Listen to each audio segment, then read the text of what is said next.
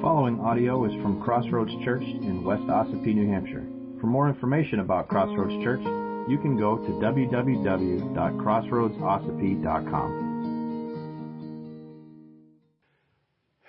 So turning back to Luke, I hope that last week hearing from Teen Challenge was an encouragement to you. It's always a blessing to me when they come, and it's always a real-life reminder of the lesson of our text for this morning. The repeating theme that we've been seeing through Luke, the powerlessness and almightiness. Our powerlessness and Jesus' almightiness. And I give my sermons titles, not that you ever see them, but just in my own catalog, I can remember. I've entitled this morning's message, Powerless and Almightiness Part Infinity, because we just keep getting it over and over again. And my prayer is that this would not be a discouragement to you, but an encouragement and for your faith and trust in Jesus. So let's look at our text, Luke chapter 9, starting at verse 37, page 867 in the Pew Bibles. On the next day, when they had come down from the mountain, a great crowd met him. And behold, a man from the crowd cried out, "Teacher, I beg you to look at my son, for he is my only child. And behold, a spirit seizes him and suddenly cries out. It convulses him so that he foams at the mouth and shatters him and will hardly leave him. And I begged your disciples to cast it out, but they could not." Jesus answered, "O faithless and twisted generation, how long am I to be with you and bear with you? Bring your son here." While he was coming, the demon threw him to the ground and convulsed him. But Jesus rebuked the unclean spirit and healed the boy and gave him back to his father. And all were astonished at the majesty of God. Amen. Let's pray. Father God, again, as we turn to your word this morning, we ask for your help to understand your meaning and to be able to apply the truth of the principles that you have here for us. Lord, we cannot do that without the work of the Holy Spirit. So we pray, Lord, now that your Spirit would speak, that you would illumine our hearts and minds from your word, your truth. May these not be my words, but yours. And may we be different as a result of our time in your word together today. Love you and thank you in Jesus' name. Amen. Now, I've said it to you before in preaching. I don't look for secret codes or hidden messages in Scripture. I'm not into numerology or giving special significance to the numbers mentioned in Scripture. I'm not smart enough for that. I prefer to take an idiot's eye view of Scripture because that's who I am and that's where I live, right? And I want to understand the Bible that way because, let's face it, that's who the Bible is written for, regular people. You don't have to have a seminary degree and all kinds of letters after your name. Nothing wrong with that. But you don't need all of that to understand the message of Scripture. So with that in mind, as we look at this text, it seems to me that the most important thing, at least for our study this morning, not for all time, but the most important thing in our text is probably the most noticeable thing in our text. Now, we put the words up here on the screen for your convenience. However, if you have your own paper Bible, sometimes, some versions of the Bible, you can look at this text, squint your eyes so you can't even see the words. What sticks out? Right in the middle, there is a sentence written in red. So let's set the stage here. All right. Peter and James and John, along with Jesus, had just spent the night on the Mount of Transfiguration. Right? We talked about that a couple of weeks ago. Peter, James, and John witnessed Jesus' appearance changing and his clothes becoming like lightning, and glowing face and sparkly clothes. And then Moses and Elijah show up and are talking with Jesus, right? That was at nighttime. When you read the New Testament, do you ever picture anything happening at night? Our flannel graph when I was a kid, never nighttime. It's always daytime. Sky's always blue. Grass is always green. Right? I've been to the Holy Lands. Not a lot of grass. But night happens there just as well as it does here. It's mind blown. Right? It's amazing.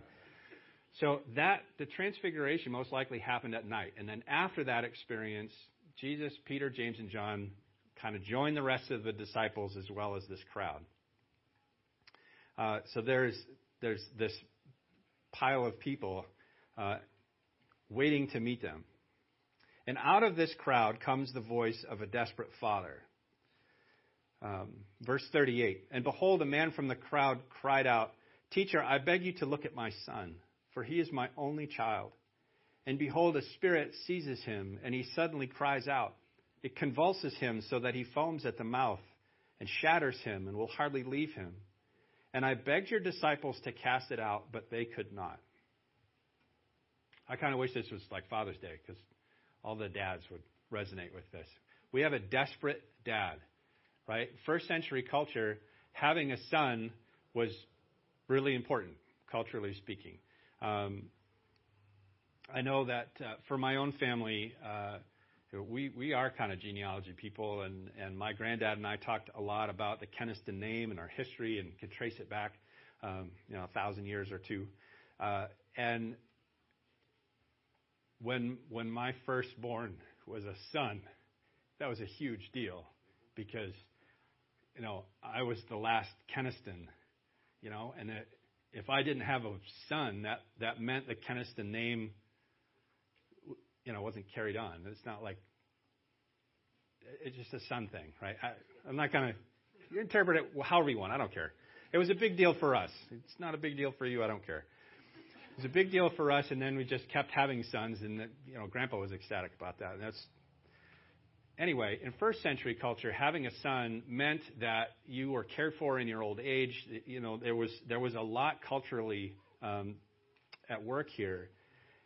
And this dad has a son who is tormented, suffering with what sounds to me, and I'm no expert, but it sounds like epilepsy, right? As well as compounded with an actual demon, a demon possessing this young man.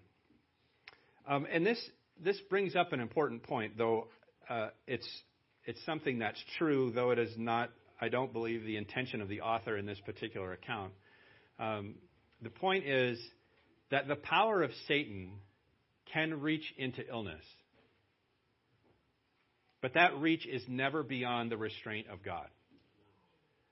Right? We can't blame every bad thing that happens to us in our lives. Everything that we don't like must be Satan at work. That's hardly ever true. I think most likely Satan enjoys making your life a little bit easier and a little bit better, so taking your eyes off the Lord Jesus. However, when we think about the power of Satan reaching into illness, we have to consider the purpose of illness and difficulties, which does steer us back to the singular point of this sermon. When something bad happens to us or someone we love, what's the first question we ask? Why? God, why is this happening? You see my struggle half the time. I can't talk. Why? God, would you do that to me? And sometimes, let's be honest, I had a conversation with my sister yesterday, and I was being critical of an idea that she had. Go. Why not? That's what you do with your siblings, right? And she's like, "You're a pastor. You're supposed to be positive." And I said, "What? I'm a pastor. I'm supposed to be honest. Your idea is dumb." Right? It didn't go quite that way, but we have to recognize, in a spirit of honesty, that most of the time, our troubles are just natural consequences of our own choices. When you play stupid games, you win stupid prizes. Okay? So just, right? Most of the time, our troubles are a test of our faith and obedience and opportunities to recognize our powerlessness and the Lord Jesus' almightiness. There's times we're going to have hard times because we made a bad choice.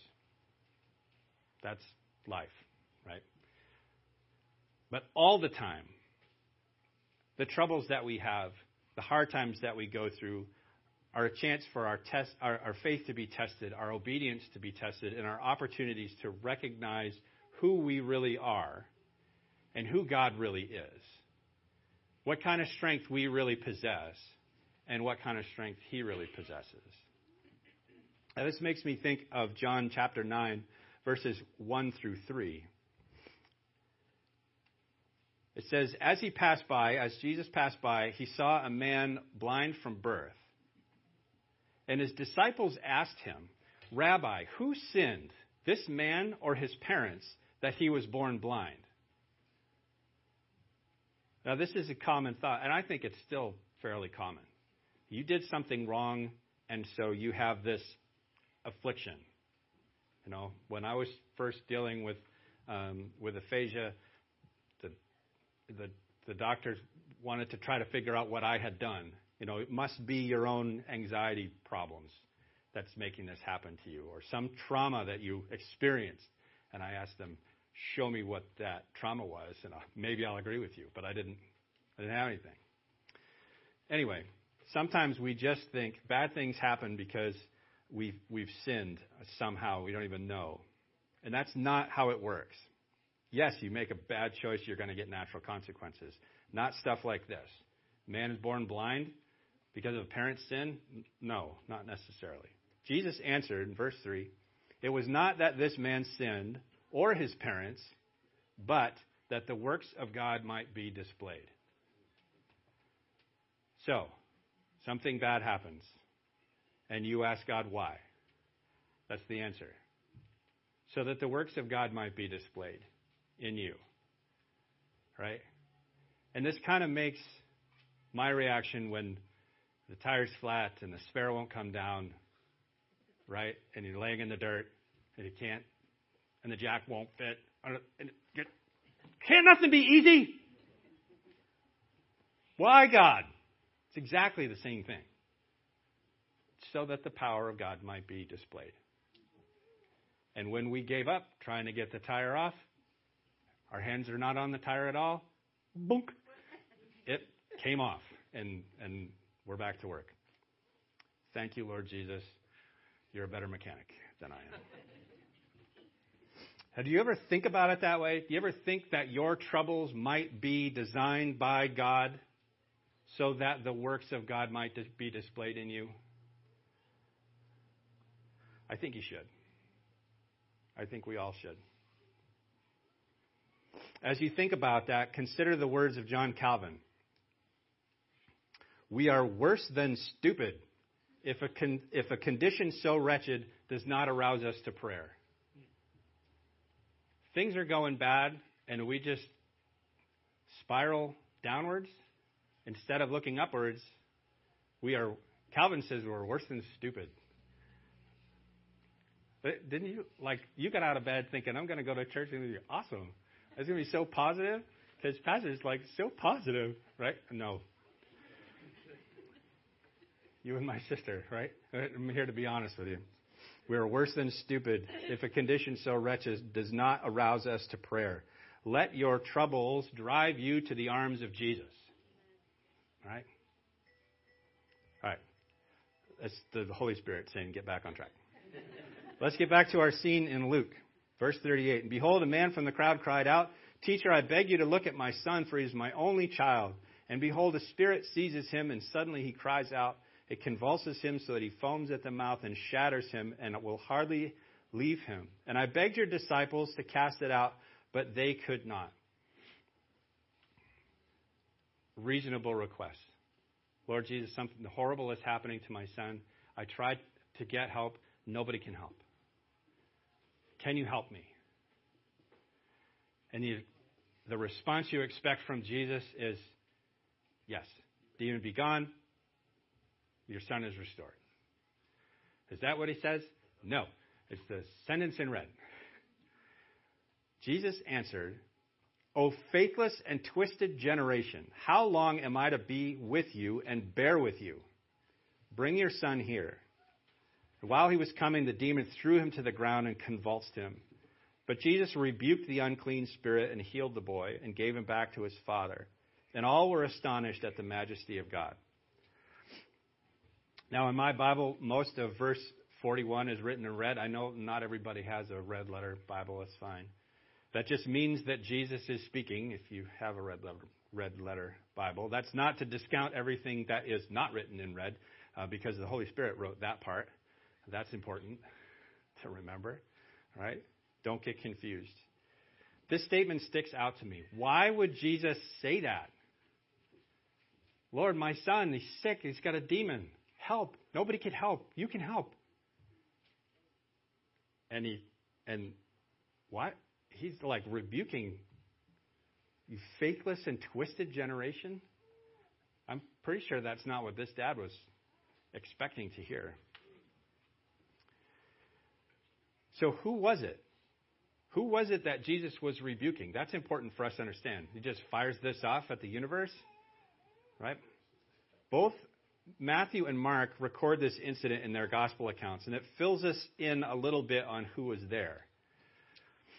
Jesus, Peter, James, and John were just coming onto this scene, right? Meeting this crowd. And the crowd is made up of the 9 other disciples, right? Because there are 12. 3 of them, it's just math. It's math. Just want to show you that I can do it. Right? Math in public, right? That's a lot of pressure. That's why I wrote it down on Thursday while I was by myself. So there's the 9 remaining disciples. The scribes and the Pharisees were there. And then this kind of nameless crowd, this sea of people that seems to pop up sometimes and then go away and then pop up again. And then from out of this crowd comes the Father and his Son. So consider that group. Disciples, scribes and Pharisees, the public, it's Father and Son. Who is Jesus rebuking? You faithless and twisted generation, how long am I to be with you? How long am I to bear with you?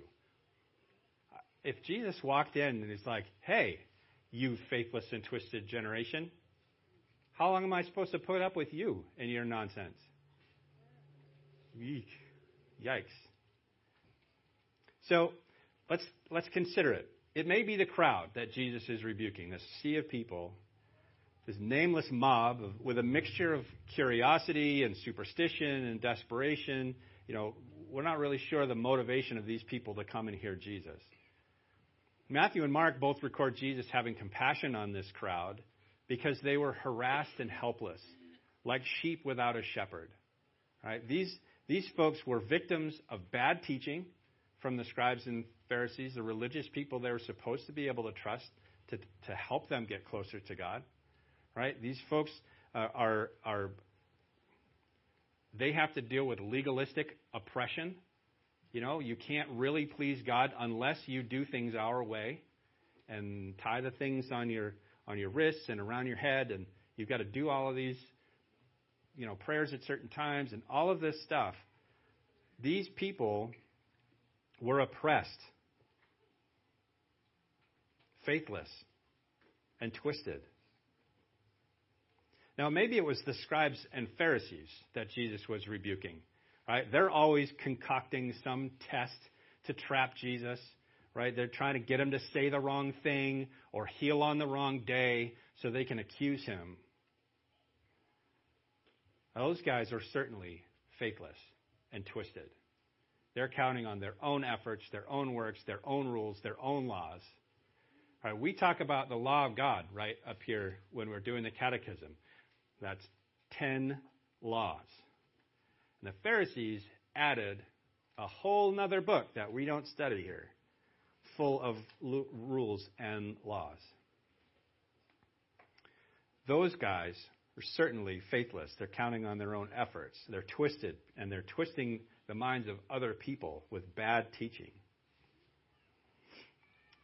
It could be that Jesus is rebuking the 9 disciples. See, math. Peter, James, and John weren't there yet. They were with Jesus. They weren't on this scene. The father of the boy asked the disciples to heal his son, to cast out the demon. Now, I know memory's not great as far as sermons go, but if you go all the way back to the beginning of chapter 9, 36 verses previous to this, these guys had great success in casting out demons and healing people all over the place, right? When Jesus sent them out with power over demons and to heal and to preach. And now they're powerless to help. Here's just another demon-possessed person. You've done this before. Why couldn't you do it this time? Maybe they didn't have enough faith to cast out this demon. Maybe their understanding of where their power came from was a little off. They seem to be qualified as faithless and twisted. Understanding is skewed. They didn't have the faith to cast out this demon. Maybe Jesus was rebuking them. Maybe Jesus was rebuking this dad. Right, Mark records this interaction in Mark 9:21 and 23. Jesus asked the father, "How long has this been happening to him?" And he said, "From childhood. And it has often cast him into fire and into water to destroy him. But if you can do anything, have compassion on us and help us." And Jesus said to him, "If you can, all things are possible for those who believe." If you can. John Calvin wrote about this interaction. We see how little honor this father renders to Christ. For supposing him to be some prophet whose power was limited, he approaches him with hesitation. He doesn't know who Jesus really is. So, if you can do something, can you? Jesus is like, if I can. You don't even know who I am. The Son of God, right?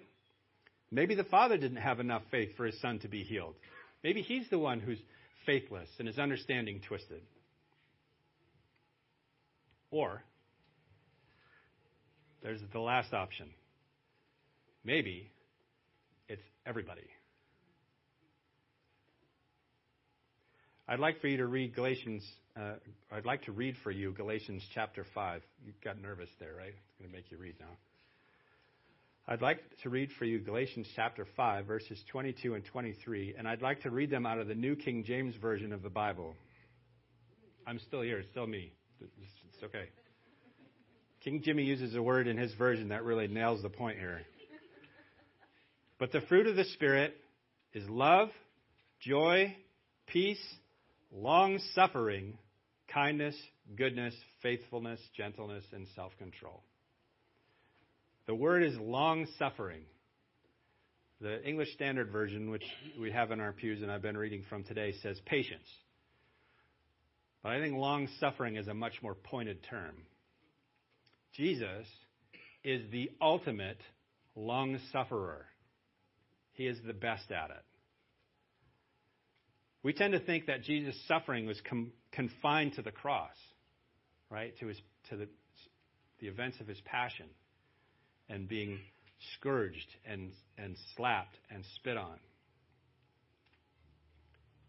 His suffering is not confined to that day.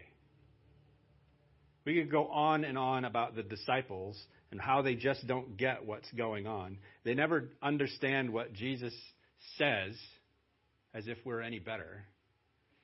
Jesus has to put up with that.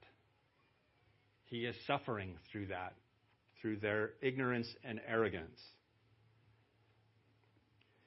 And what's on display in this scene is the powerlessness of people and the almightiness of Jesus. Disciples are powerless to fix this problem. The dad asked them to cast out the demon and they couldn't. The crowd was powerless to fix this problem. The father and the son were powerless. The dad and his kid were powerless to fix this problem. But at the end of the day, the right thing happened. They brought their problem to Jesus. I use the word almightiness when thinking about this. The theologians use the word sovereignty, the sovereignty of God. God is completely sovereign. That means he has power and control over everything. All things. Everything. The day that you get the news. The color of your carpet. The continuation of your income. The relationship with your parents. God is sovereign over all of that. He's the one that keeps our atoms together. And he does all things with one singular motivation. And what is that? Our good. Right? I'm not here to be positive. I'm here to be honest. He does all of that for his glory alone. Your happiness is irrelevant to God's glory. I love you. Your happiness is irrelevant to God's glory. He uses the conniving of the scribes and the Pharisees. He uses the ignorance of the crowd. He uses the failure of the disciples. He uses the desperation of this father to bring people to faith in Christ. That's sovereignty. He uses the things we don't get. He uses the things we don't like. He uses the things we don't understand. That's sovereignty. If everything went the way that we want, not only would we, everybody else would suffer as a result.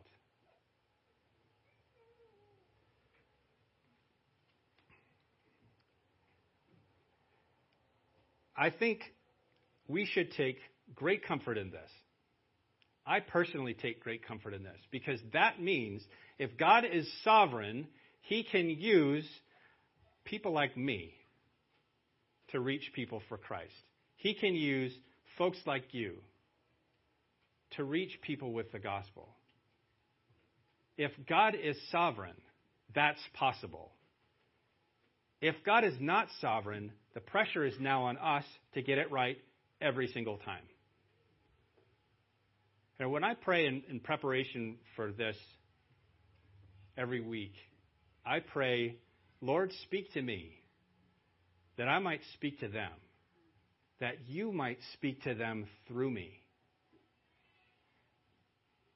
That's sovereignty, because he interprets the words between my mouth and your ears. If we can't trust him to do that, that's a lot of pressure on me, and I quit. Alistair Begg said, you don't have a large enough view of the sovereignty of God, that even when the disciples are a bunch of cloth-eared nincompoops, people still come to Christ. Because that's exactly what happens in this story. That's what's going on in this account. The Father brings his Son to the guys who are closest to Jesus, and they can't do anything about it. The Father still comes to Christ. Is it based on the goodness and the qualifications of the disciples? No, certainly not. When we start to get a grasp on the sovereignty of God, like everybody there that day, we too will be astonished at the majesty of God. Let's not keep him boxed up. Let God be God and trust him in all things. Because Jesus is Lord. Amen? Amen. Let's pray.